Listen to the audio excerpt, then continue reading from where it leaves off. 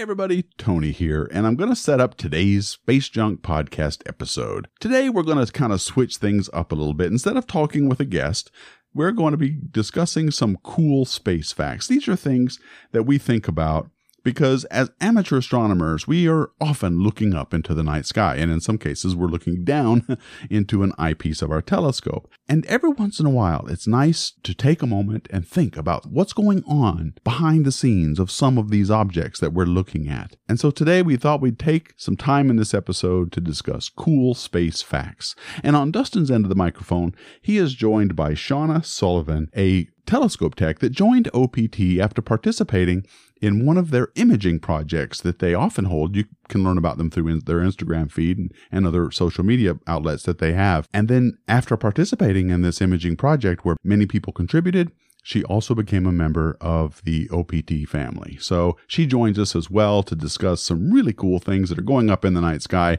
We hope you enjoy this episode. So let's get started. Hello, everyone, and welcome to Space Junk, a weekly podcast dedicated to the amazing hobby of amateur astronomy.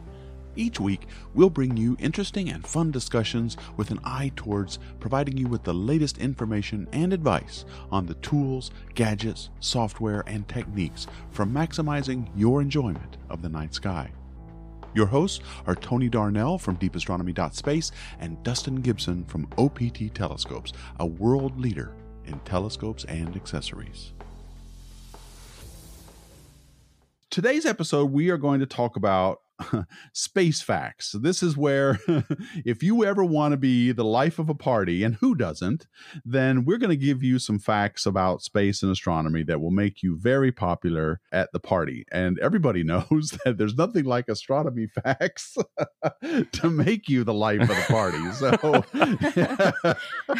you show up at a party and go, "Hey guys, I got some space facts for you." And man, immediately you are the center of attention. I like how you can't even start saying it without laughing, man.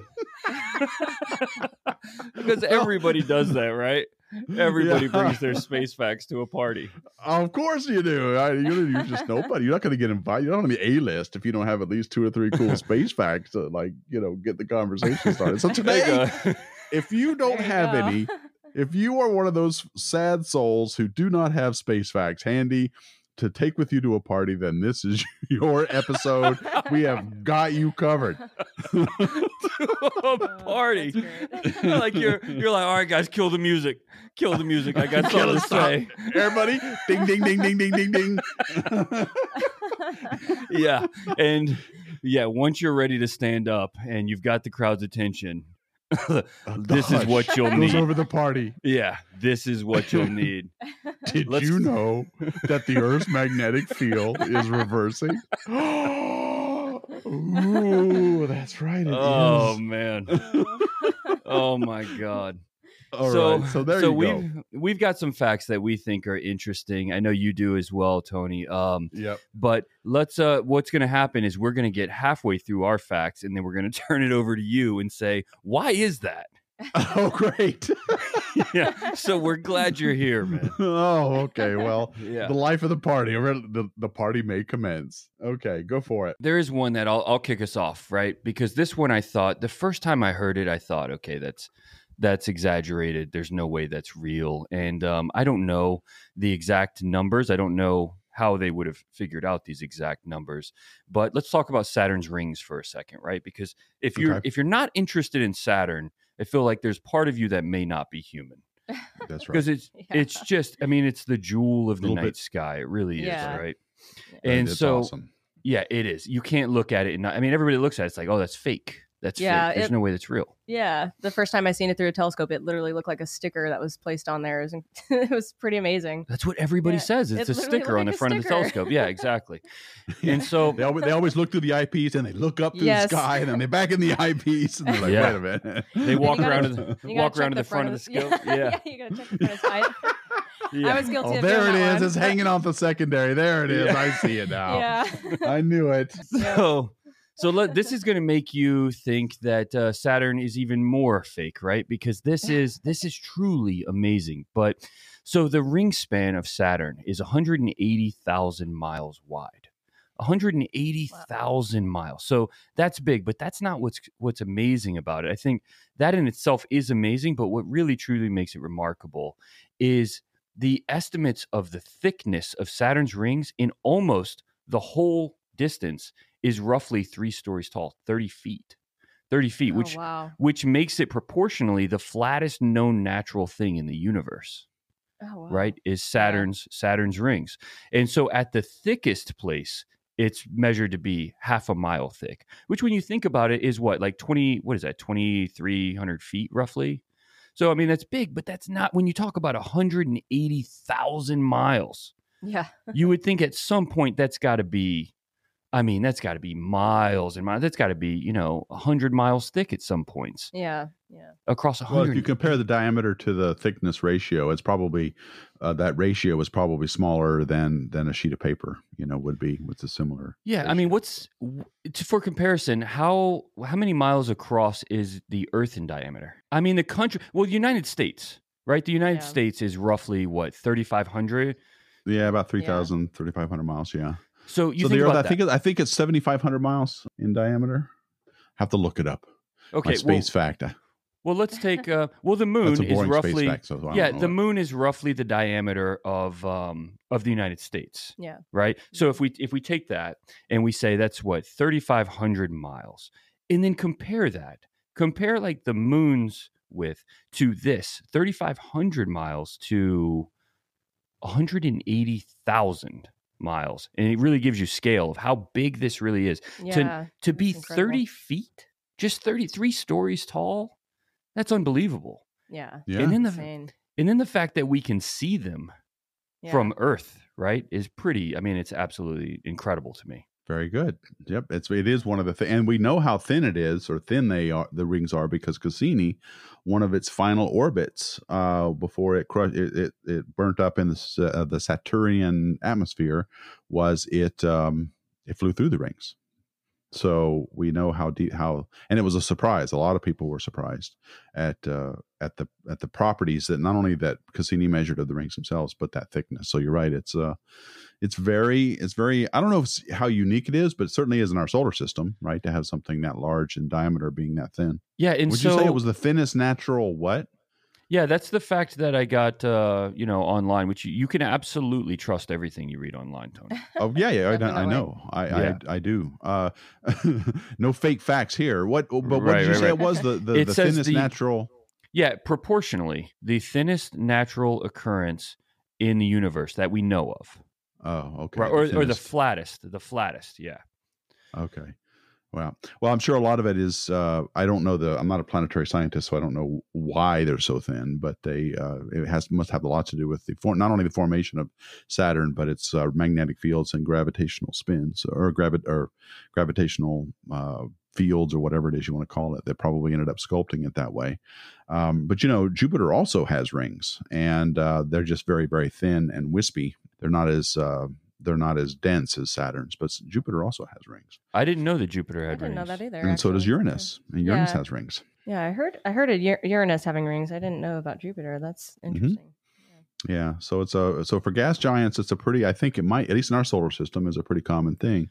But yeah. I feel like Jupiter just has so many moons that, you might Jupiter gets everything, man. Yeah. Jupiter has all the fun, really. Has all the fun. Yeah. Well, it is the big boy, right? It's the big boy on the block.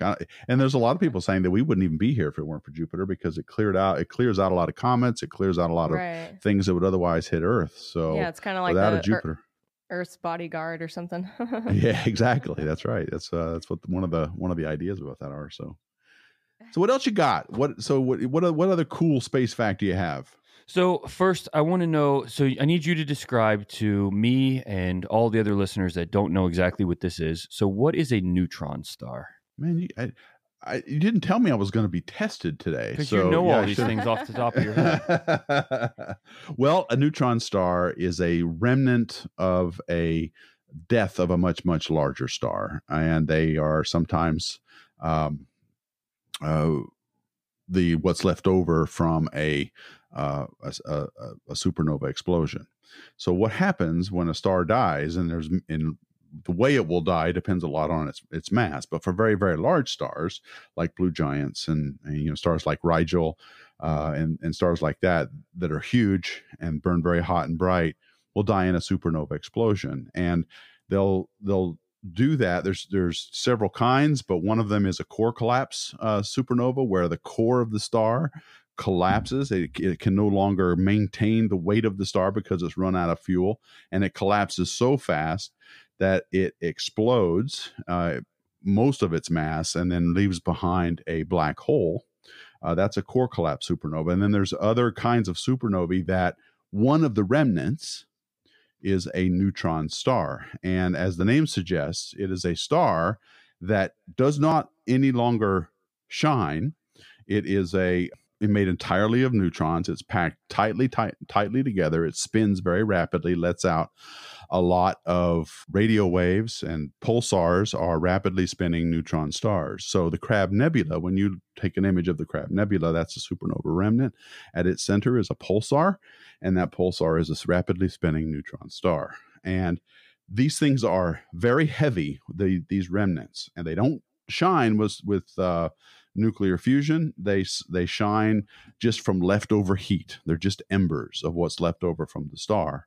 And so they glow, they shine with their leftover heat, and they are so densely packed together that I'm sure you've heard this in high school, that 1 teaspoonful of it would weigh some ridiculous amount of millions of tons, right?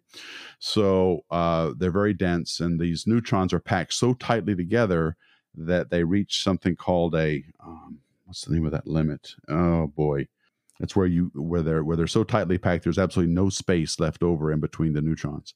And that's called, I think it's called neutron degeneracy, actually. And so that is such a dense packing of material that it's also very, very heavy. And so that's what a neutron star is. It's like you knew where I was going with it. And first off, let me say, so you ask me, why do you ask me that question, or you don't give me any heads up? That's why right there, Tony, because I would have been like, oh, what's a neutron star? Well, have you seen the Crab Nebula? That thing in the middle of it. That's it. Like, that's all I got, But listen to that. That answered, beautifully answered. Beautifully answered. Oh, okay. All right, then. I have the high school fact that you were talking about, because it is very interesting. So a teaspoon of a neutron star would weigh, do you want to guess? Do either of you want to guess? It's like millions of tons, isn't it? Yeah. How many millions? 35.8. Oh, no, it's not that heavy. Oh, man. Did I blow your fact? Oh, no. It's only 10 million. It's only 10 million tons, man. I mean, you could pick it up, right? Okay. Yeah. 10 million tons. And a ton. Yeah. Wow. That's incredible. A teaspoon. It would have to be one hell of a teaspoon. Yeah. I'm more impressed by the teaspoon. Yeah. To be honest with you. Well, yeah. I want to know about the guy who goes up there and grabs that teaspoon, right? And they know that. They always do that with teaspoons. Like, who thought that was a unit that would be worth? I guess it's because we can all visualize a teaspoon, and we know a teaspoonful of this will weigh this many millions of tons. Wow. It still doesn't help you really get a grip on just how heavy that is. So let me just clarify something I just said, because I looked it up on Wikipedia, that it is a collapsed core, a neutron star, but only of stars with mass between 10 and 29 solar masses. If you had something bigger, it would turn into a black hole. So there's a range. How a star dies depends entirely on its mass. Well, mostly on its mass. And so what it becomes afterward is that. So anything bigger than, you said, 29 times the size of our sun. The mass of the sun, yes. 29 times. So if it's 30 times, it becomes a black hole. Yeah. Right, because these are much, much larger stars. What happens is when the collapse happens, if it's only so massive, then the collapse can be stopped by neutron degeneracy, by this fact that it's all packed together and it can't get packed any further. It just stops. But if it's heavier than that, then it overcomes even that neutron degeneracy and pushes it even more into something called a singularity, which is a really weird thing that has zero volume, takes up no space whatsoever, and yet it has infinite density. And that's a black hole. It just keeps on going. If it weighs a certain mass. Shauna, what do you have over here? So, I've read that the moon is spinning away from Earth at almost 1.48 inches per year, which is about the rate that your fingernails grow, right? Say that again. The moon is actually spinning away from the Earth at 1.48 inches per year. Yeah, that's right. That was going to be one of my facts. That's was right. it? So hold on. Yeah, that's how cool that fact is. Two of us independently came up with it. So you're really going to shine at this party, folks, if you talk about this fact. So the moon is getting further from the Earth each year? That's yes. Yeah, each year. So why would that be? Why wouldn't it get closer since they both, are pulling on each other? Are you asking me? Yeah. Oh, okay. I thought you were talking to Shauna, whichever one of you has the answer. I don't have the answer, actually.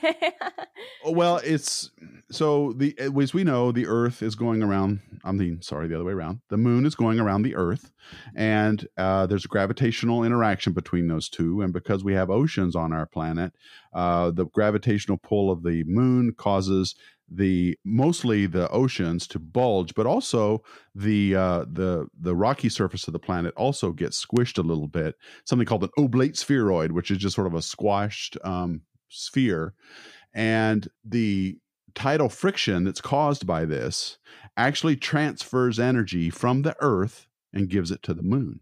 So the moon actually starts going, gets more energy, it gets pushed further and further out. And it causes that energy that's given to the moon, not only causes the moon to get further away from us, but it also causes the Earth to slow down. And the way I read this with my little article was that 100 years from now, the length of the Earth day will be 2 milliseconds longer than it is right now.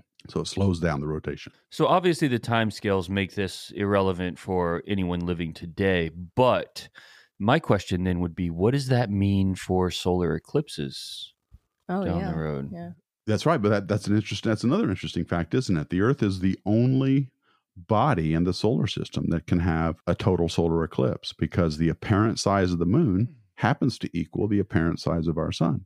And it will no longer be big enough to cause a total solar eclipse. Yeah. That's correct. So we'll just get annular eclipses as a result, which is what most of the solar system gets, which will be sad. But you're looking at 2 milliseconds.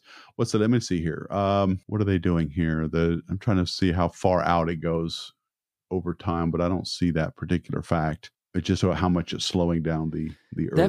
That force is so much greater than, especially when you look at the moon and you consider how far away it is. I don't know off the top of my head how far that is, but I know it's a long, long distance, right? Right. And the moon's about 250,000 miles away. 250,000 miles away. And for it to have that kind of impact on the Earth, and for them to have that kind of impact on each other, just gravitationally, it's amazing when you think of the forces that are at play here, right? And then, even the tidal locking, right? Can you explain tidal locking for us, Tony? Yeah, well, one lunar month is about 27 point something days, and that is also the exact same length of the lunar day. A day on the moon is 27 point something Earth days, and that when the length of the day matches the length of the orbit, then you have this body going around another body where one side is always facing the other, and that's called tidal locking. It didn't used to be that way. Millions of years ago, when the solar system was first forming, the moon actually went a lot faster than it did now. It was also a lot closer, and it also spun much quicker. So it wasn't always tidally locked. But as this interaction with Earth kept going on for millions of years, it slowed the moon down into an orbit, and it slowed the spin rate of the moon down such that it matched its orbit. And so that's why one side of the moon always faces us. That's why we have a permanent dark side of the moon. Yeah, well, and it's not really permanent. But I get chastised for that all the time. I call it dark side too because I love Pink Floyd. Yeah, but it's actually the far side of the moon is what you're supposed to say, because it isn't always dark there. Right. It's dark to us, but yeah. Well, I'm a Pink Floyd lover myself, so I say dark side as well. Oh, dude, I'm telling you now, Pink Floyd is all there is. I love Pink Floyd. Yes, it is I all agree. there is. That's right. In the beginning, there was Pink Floyd. That's right. Yes. Wow. Yeah. That album. Well, I grew up in Planetaria. I was in high school. I was in Planetaria since I was like 18 years old. And man, back in the day, this is way before your time.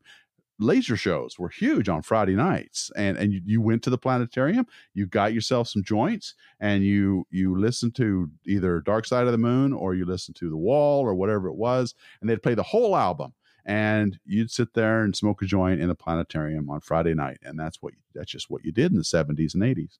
That was Friday night, huh? So that was Friday night. So you never had the chance to listen to like any good music. Oh, dude, that's messed up. Well, I'm sorry that we have to cut this short. I can't hear you anymore. I agree. I thank gotta you all get for up and joining walk us. away. Good music. Oh my. Let's don't even. Well, so okay, what's good no, music? we only listen to excellent music. That's why. That's Pink right. Floyd is That's right. excellent. Thank you, Shauna. Okay. Yes, thank you, Shauna. Incredible Excellent. musicians. If- So it is the far side of the moon. I stand corrected, not the That's dark right. side of the moon. I do it. That's all right. I do it too. Fuck them. Yeah, I agree. I don't care. I think it's so funny that's something that's like that felt like a 15-yard penalty right there, Tony. Like unnecessary roughness, man. Yeah, You I know, know, they dropped the like, F-bomb on the way. Yeah, I know. Just I got it. for so. something like, oh yeah, they want me to call it that. You know what? Fuck them. But it's like you give people all this information, you go through all this trouble of trying to educate people. You say one thing like that and they jump in your crap about it, and you're like, you know what? True. Yeah. Get over it. All right? Just get over it. You know what? meant? I will never call it the far side of the moon. I will Yeah, that's never. right. You know, dark side. Going to the dark side of the moon. I guess those kind of people don't listen to Pink Floyd. Then they're missing out. Or this podcast. Or this podcast. yeah. I just love the ones that get pedantic with me, and they just want, like I called the Big Dipper a constellation once. Now, the Big Dipper technically is not a constellation. It is an asterism. And I was like, shut up. Just shut up. It's a constellation. I don't want to. It's part of the Ursa Major constellation. You're the best science communicator ever. You know what? Just shut up. Just shut your mouth. That's right. Oh yeah, I get real far with the kids. They all love me. Oh my god. How stupid are you, man? Yeah. I will never. Just shut your mouth. Just stop Oh it. my Just god. over there. Get out of my star party. Where You leave. where are your facts, man? Give us something good. Well, okay. One of them was the moon. Just what Shauna said about the moon, that it was actually getting further away from us, and the Earth was No, you slowing can't down. ride that one. She already did that one. You got to show up Well, with okay, something. but I got to put an addendum on there, and I don't even know if you guys know this, but I did not know this was a thing. This isn't a real fun space fact. You're not going to get late at a party at this, but did you know that October 4th is Observe the Moon Day or something? Did you guys know that? That is International Observe the Moon Day. No, didn't know that. It's called International Observe the Moon Night. It's on October 5th. I'm only bringing this up because we're talking about the moon. And apparently what you do is you can go to an event all around the world. There's a couple here in Florida. And I guess what you do is you go look at the moon on International Observe the Moon Night. And it happens to coincide with something else I didn't know existed, which was World Space Week, which is October 4th through the 10th. Did you guys know that? No, I didn't either. I didn't know any of this stuff was going on. So these are parties that you can go to, folks, where your facts will actually make a difference. Maybe. I don't know. That's true. Now there's a venue to bring these facts to. Yeah. That's right. That's where you correct. won't destroy the party. Yeah. Okay. Well, staying close to Earth then, my fact is this. One of them anyway, is the Earth's magnetic field reverses periodically. And we are about to enter into it. All the signs are pointing to another reversal happening now. And for those of you who don't know, the Earth's magnetic field is hugely important to life here on Earth because it protects us from all the solar radiation, not all of it, but most of the deadly solar radiation. It certainly protects us from all the solar storms that hit us. And it is rotating. It is shifting. The north, you know how you get a magnet, or you look at a compass and you see the north, the compass points north. Well, over the course of the next, 11,000 years or so, it's going to slowly start to move further and further away from north. And what happens is the Earth's core, the iron in the molten center of the Earth, is magnetized. That's where the magnetic field comes from. It's called a magneto. And it's swirling around in the center of our Earth. Well, some clumps of iron start to swirl around, and they're little magnets, because iron is a very magnetic material, starts to point the other way. And if enough clumps in the molten core of the Earth start turning the other way, it affects the entire planet's magnetic field. And it doesn't happen quickly. It happens over the course of about 11,000 years.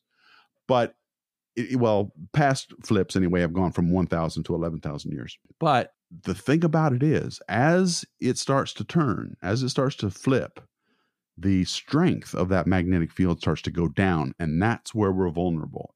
During a reversal, the strength of the magnetic field gets not only confused, where there's lots of different north and south poles pointing everywhere, but they get weaker as an overall strength. And that leaves us pretty vulnerable to a lot of things from the sun. So it's a pretty scary time, those 11,000 years. Yeah, there will be no northern lights. No northern lights during that period.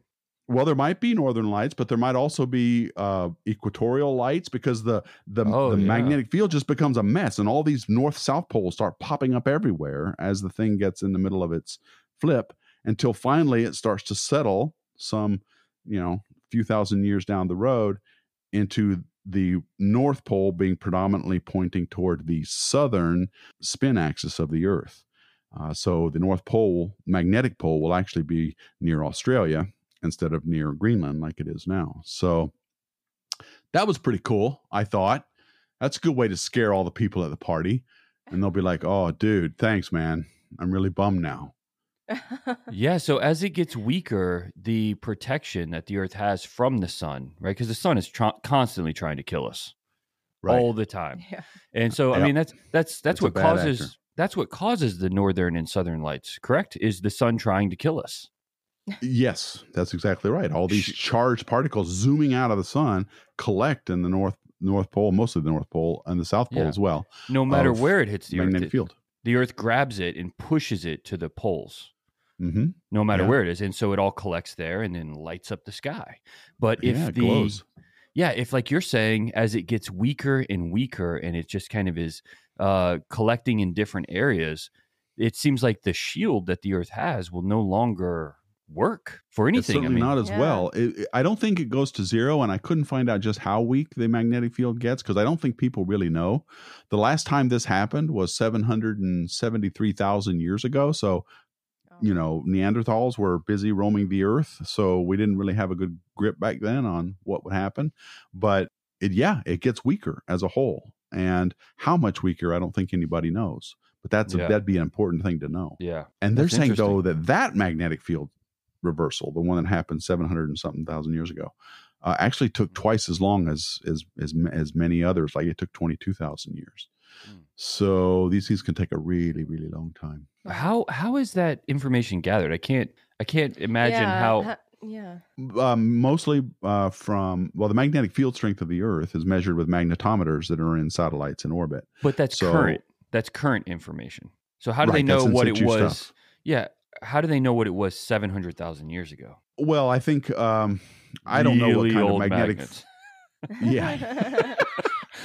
I think I don't know for sure, but there's this field of study called paleo climatology or something like that, where it's what they use to figure out what the gases of the atmosphere were all these hundreds of thousands of years ago. I think the same information or the same stuff can glean information about the magnetic field strength of the Earth. It's an indirect inference, but the way we get it now is we directly measure the magnetic field. In fact, that's really the only way to measure a magnetic field is by being in it. We have other telescopes that can look at things like the magnetic field of the sun and infer based on things like charged particles and stuff, what it's doing, how strong that magnetic field is, but it's not a direct measurement.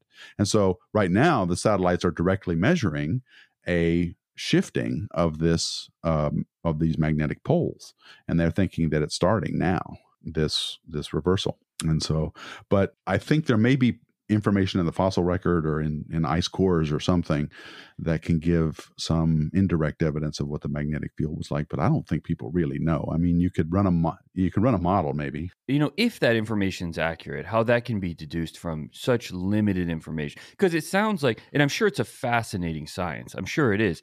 But it sounds like some bullshit somebody would come up with to try to get a grant. Like when they're like, well, everybody's got all the other good ideas. Like, let's call it paleoclimatology. And there's probably paleogeology too, where you get the same thing out of it. You look at, I don't know, maybe there's some magnets embedded in some rock somewhere that you can look at and go, oh, look, their poles are different. Maybe that's how they do it. I don't know. Yeah. They study what the dinosaurs wrote down. Yeah. That's also why I'm not really a planetary. I never wanted to be a planetary scientist because I find that stuff kind of boring. I once went to a talk about not the Curiosity rover, but the Spirit and Opportunity rovers when they were pretty new. I went to a talk and I took my boys and I was bored out of my mind because all we saw was, here's a picture of a rock and here's another picture of a rock where we drilled a hole in the rock. And you could see there's little dust particles in the rock. Mm-hmm. And I was like, oh God, okay, yeah. I just don't care about rocks and I don't care about geology, but but people do, and it's a good thing to study. It's just not for me. It doesn't hold my attention. So to be a planetary scientist is to be a geologist. And what did your boys think of that? Well, we were at Fisk Planetarium and they had their Game Boys, and so. Oh, God. They were just playing their Game Boys. Yeah, okay. I can't help it in this moment. I'm so bad at those things, where people are having these talks and you have to have, like, especially if you know the person, the premeditated smile and all of it. Like, I'm so bad at that. I can hold it for 20 seconds and then I just look like I smell something awful. I can always tell when I've lost you, Dustin. I can see it. It's like, oh, I just lost Dustin. There he goes. Dear. It's just that look. It's like, dear God, you're still talking about that rock. Oh my God, you're still saying things that I don't care about. Jesus. All right, I got another fact, man. Okay, let's hear it. This one is pretty impressive. This one really is. Good. The sun, right? So our star, the sun, outputs more energy in 1/10 of 1 second. That's not a lot of time. So the sun outputs more energy in 1/10 of 1 second than all of the Pink Floyd hits ever recorded. Oh, come on. No, that's not real. Yeah, that's impressive. That is amazing. Here's what it really is. The sun outputs more energy in 1 second than all of the Earth's energy consumption in 1 year. Yeah, I believe that. There's a lot of energy over there. That's pretty cool. Yeah, that's but I mean, we have a lot going on here on Earth as well, and the Earth itself is putting out a lot of energy. So you think about how much that really is. So I mean, how many seconds are there in a year? A lot. Yeah. A lot. Mm-hmm. Like at least like 50, 60. Right? I mean, it's a lot. It's a lot of seconds. So I'm sure we could do the math. Tony, you can probably do that in your head. I mean, to think that in 1 second or even a fraction of a second, right? That's, I don't know. Well, to me, fusion, that's man. amazing. Nuclear fusion is, people get on my case because I've long been a proponent of nuclear power on Earth. I think that the technology that you need to develop to properly operate a nuclear fission plant that takes uranium and fuses it, is the same kind of technology that's going to help you with a fusion plant, which is the ultimate goal. There's so much energy by taking two atoms and fusing them into a larger atom that's released that it's just inconceivable. I mean, it's how stars shine. And they do that for, billions of years. So, yeah, it makes a lot of sense that if we ever did go to nuclear fusion as a power source, we'd never want for energy ever. The problem is that we can actually do it. We can do fusion.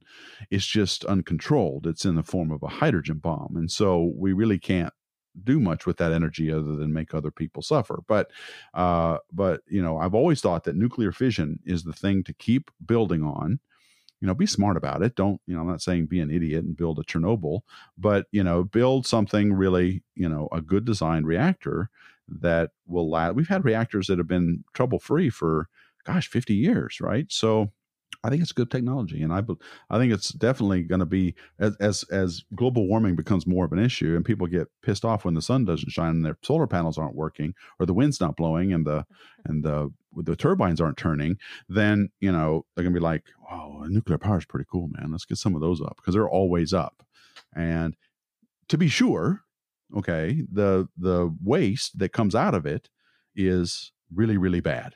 Okay. It's bad stuff. You don't want to mess with the nuclear waste that comes out of a nuclear reactor. I mean, I think for a 500 megawatt reactor, the amount of nuclear waste that comes out of it is very dangerous, but it's also very condensed. It'll fit in a refrigerator. It's about refrigerator sized, the amount of waste that comes out of a nuclear power plant.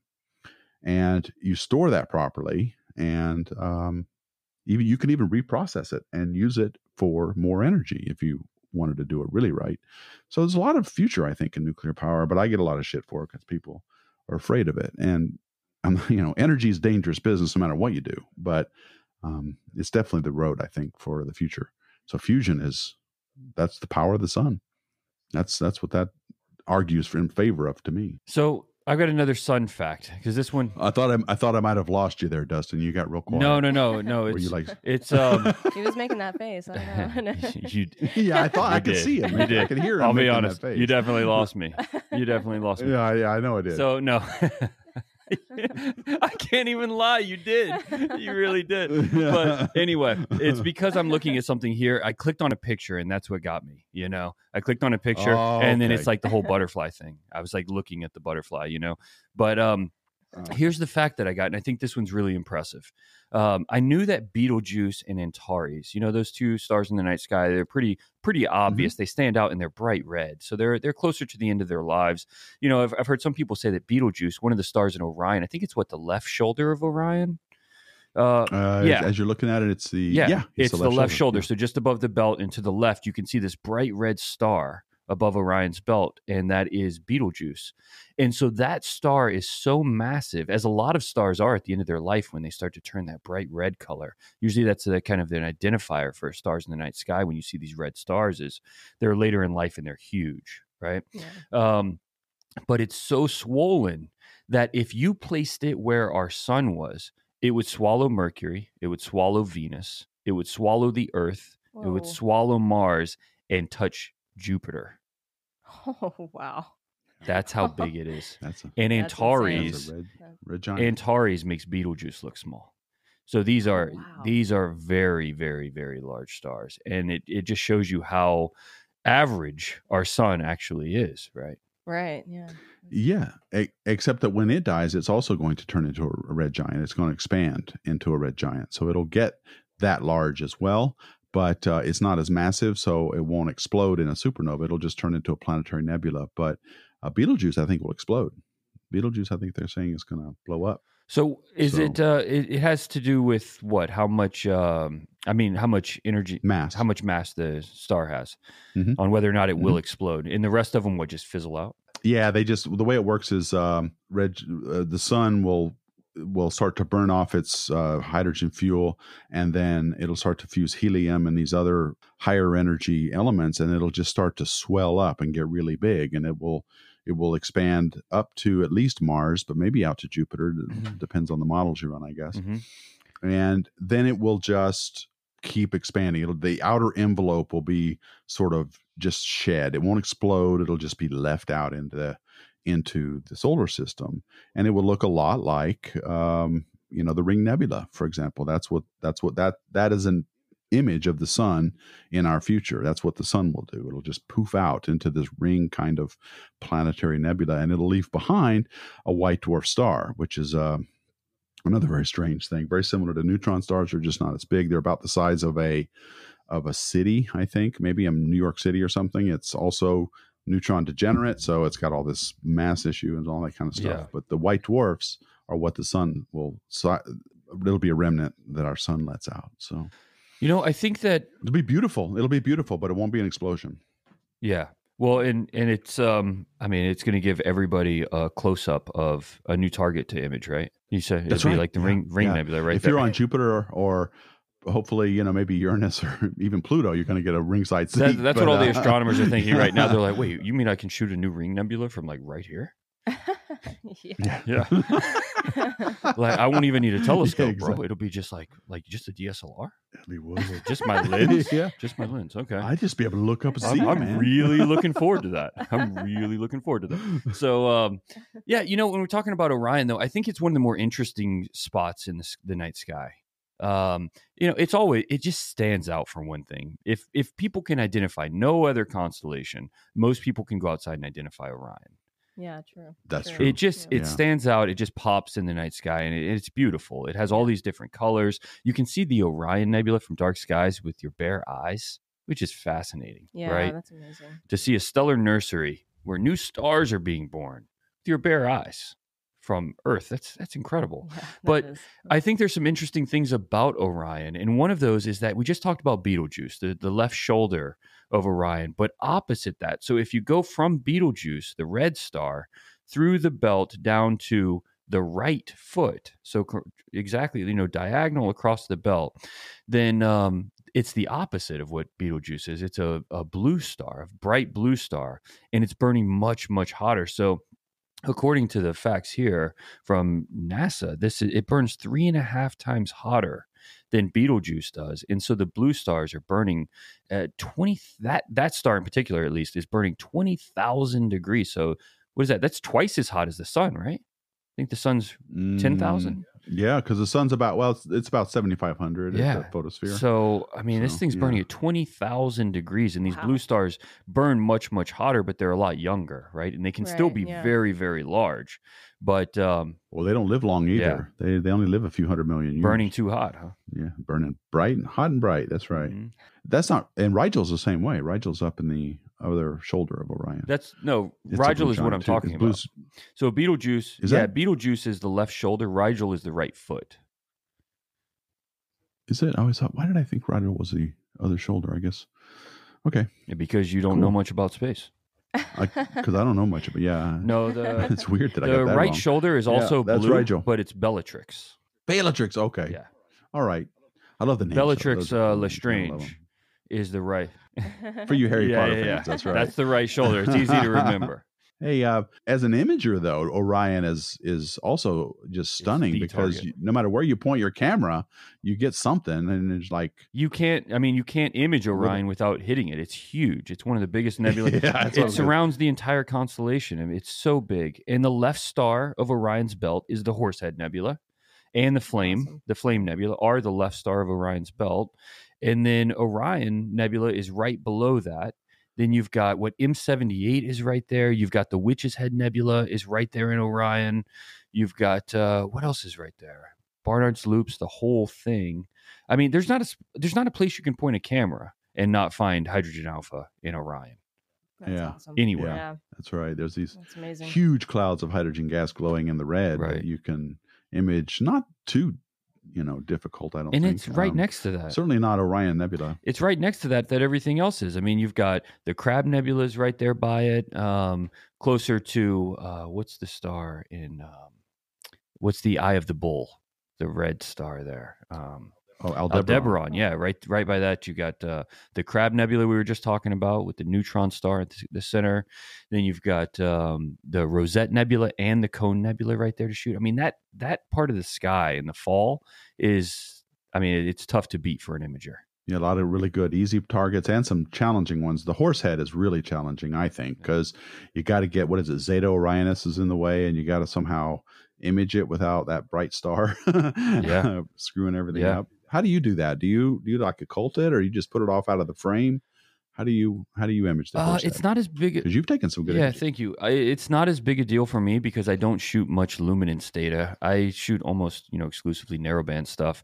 So the stars are so limited because of that anyway. I mean, I'm rejecting 90+% of the light, 99% of the light sometimes, and so I don't have the bloated star issues. Do you use the Triad on that or something? Yeah, the Triad is. I mean, the shots that we've taken of it with the Triad, you can actually. So we did a wide field of the Horsehead, the Orion Nebula, Barnard's Loop, the whole thing with the Triad filter, and it pulled all of it. I mean, because those are, the Triad Ultras, 4 nanometers across 4 bands. And I mean, it's just a big narrow band shot of the whole thing, and you can just kind of see how dense that area really is. It's incredible. that's always been a hard one for me for whatever reason. I've never been satisfied with my attempts at imaging that, but it's not a naked eye. It's not something you can see through a telescope.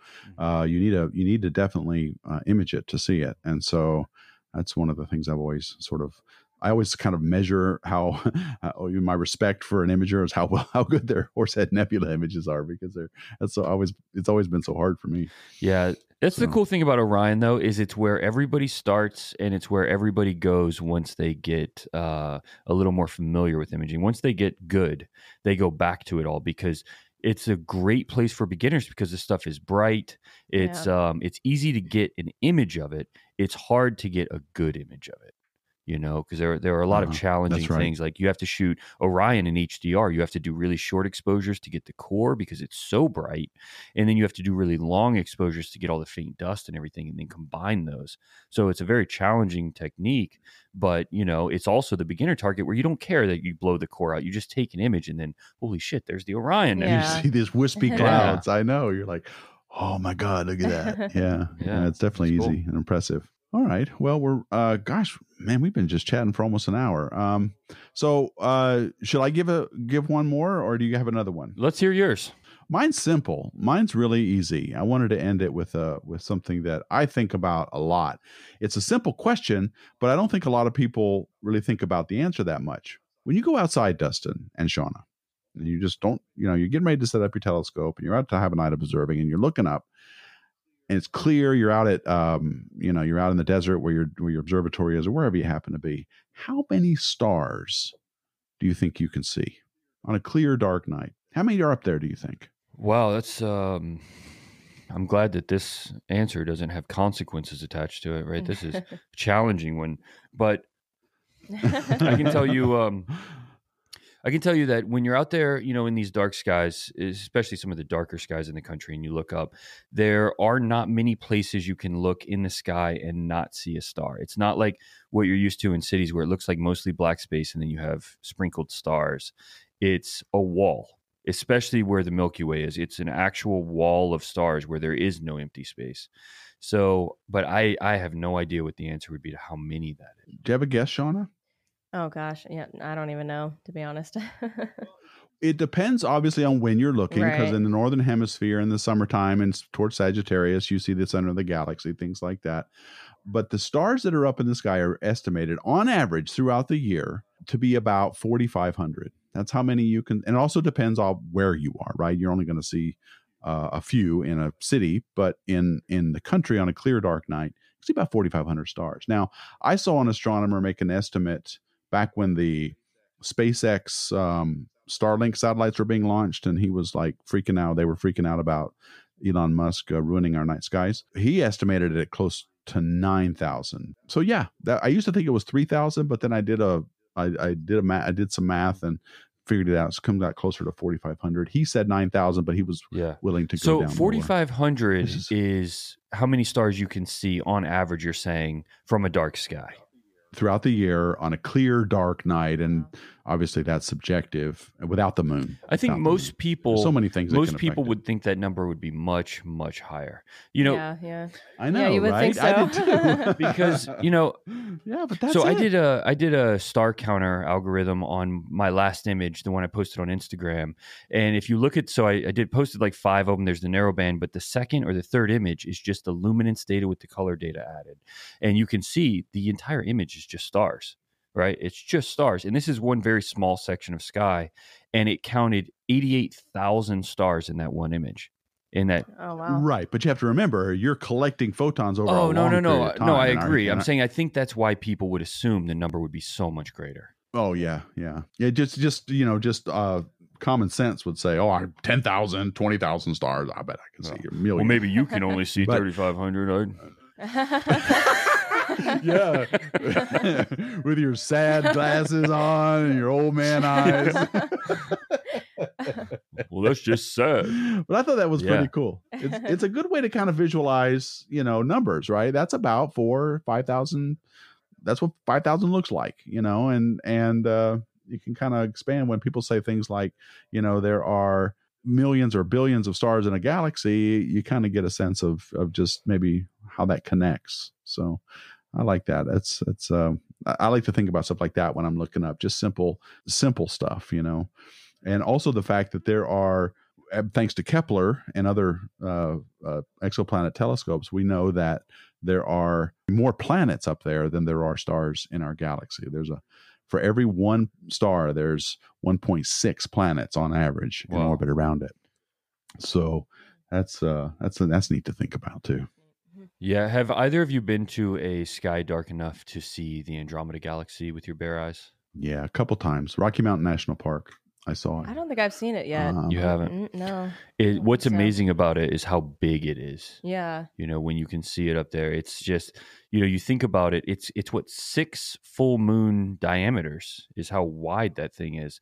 And so you think like, I'm looking for this tiny dot that's going to be out there, and you're not. Like it's looks like a huge tear across the sky. Like it's big. It's not at all like this tiny thing. That's crazy. Yeah, I still need to see that. Do you go to Landers? That's where your observatory is, right, guys? Landers isn't the darkest place, but that's where some of the observatories are. Okay, well, next time you go out there or someplace like it, try to use your averted vision, Shauna, because that's the best way to do it. Look a little bit to the side, and you'll just get glimpses. You'll just get like this overwhelming just flash. It won't be bright. It'll just be something your mind is. Sometimes you'll think you're making it up, that it's there. But when you start to really just calm down and just relax a little bit, you start to see that just how big that galaxy is. Yeah. When people first told me that's how you're supposed to view astronomy, is with averted vision, I thought that, this is like such a cop-out. This is such a cop-out to be like, well, if you just use your imagination and you don't look at it, think happy thoughts, then you can see it. And it's like, is that right? Is that right? I bet I can. You just... I think I can. I think I can. Just don't look at it, and you can see it. It's like, what are we talking about right now? I'm gonna go use my camera instead.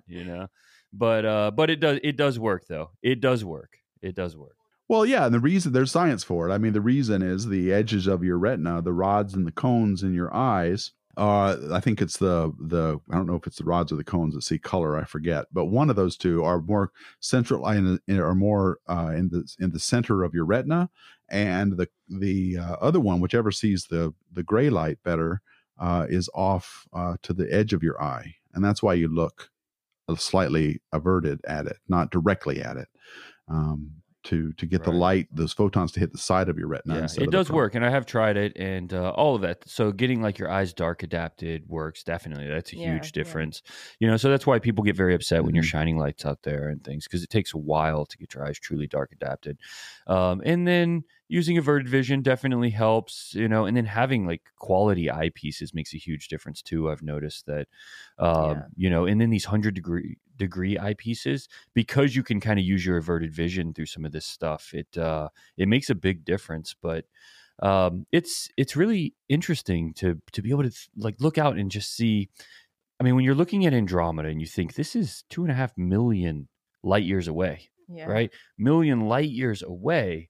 It's like we're looking at another galaxy. This isn't another world. Like this may as well be another universe. Yeah. Right. It's so big.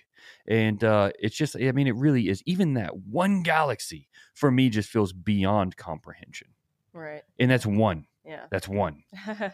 And did you know, here's another fun fact to make you popular at parties, that 100 years ago, just a little over 100 years ago, we did not know that there were other galaxies in the universe besides our own. We didn't know. Yeah. We called them nebulae. The Andromeda galaxy was called the Andromeda Nebula back before Hubble came along. So that's how new this information is. That's incredible. Yeah, it really is amazing how far all of this has come in the last 100 years. Yeah, definitely. And it's happening now. Well, guys, we have single-handedly armed every man and woman listening to this podcast with an arsenal of material that will make every party henceforth a real swinging place. And, it is going to be, your enjoyment in parties is going to skyrocket because of what you've learned in this podcast, folks. So don't thank us. It's all right. It's free. It's all, we're not we heroes. Just gave that to you. We're so not enjoy. Heroes. That's for, no, we're just here.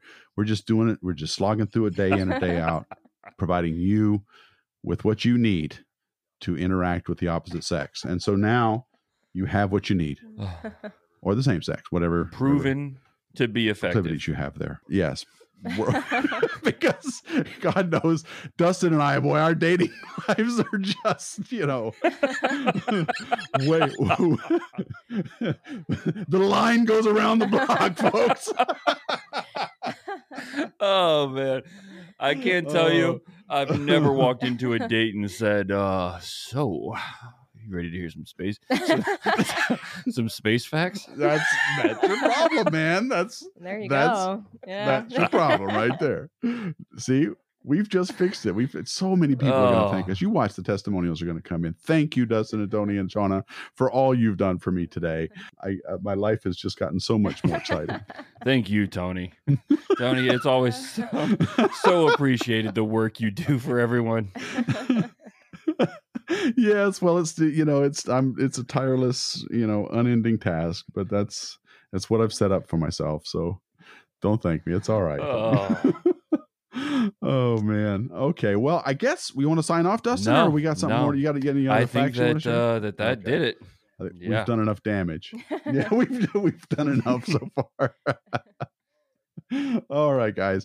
Well, I will work on getting this out ASAP because it's been a couple weeks since we posted, so I'm going to get this out as soon as possible. On behalf of Dustin and Shauna of OPT Telescopes, I'm Tony Darnell. Thank you so much for listening, and as always, keep looking up. Space Junk is produced by Deep Astronomy and sponsored by OPT Telescopes in Carlsbad, California. Please visit our website at spacejunkpodcast.com. Also, please send any questions and comments or ideas for new episodes to spacejunk@deepastronomy.com.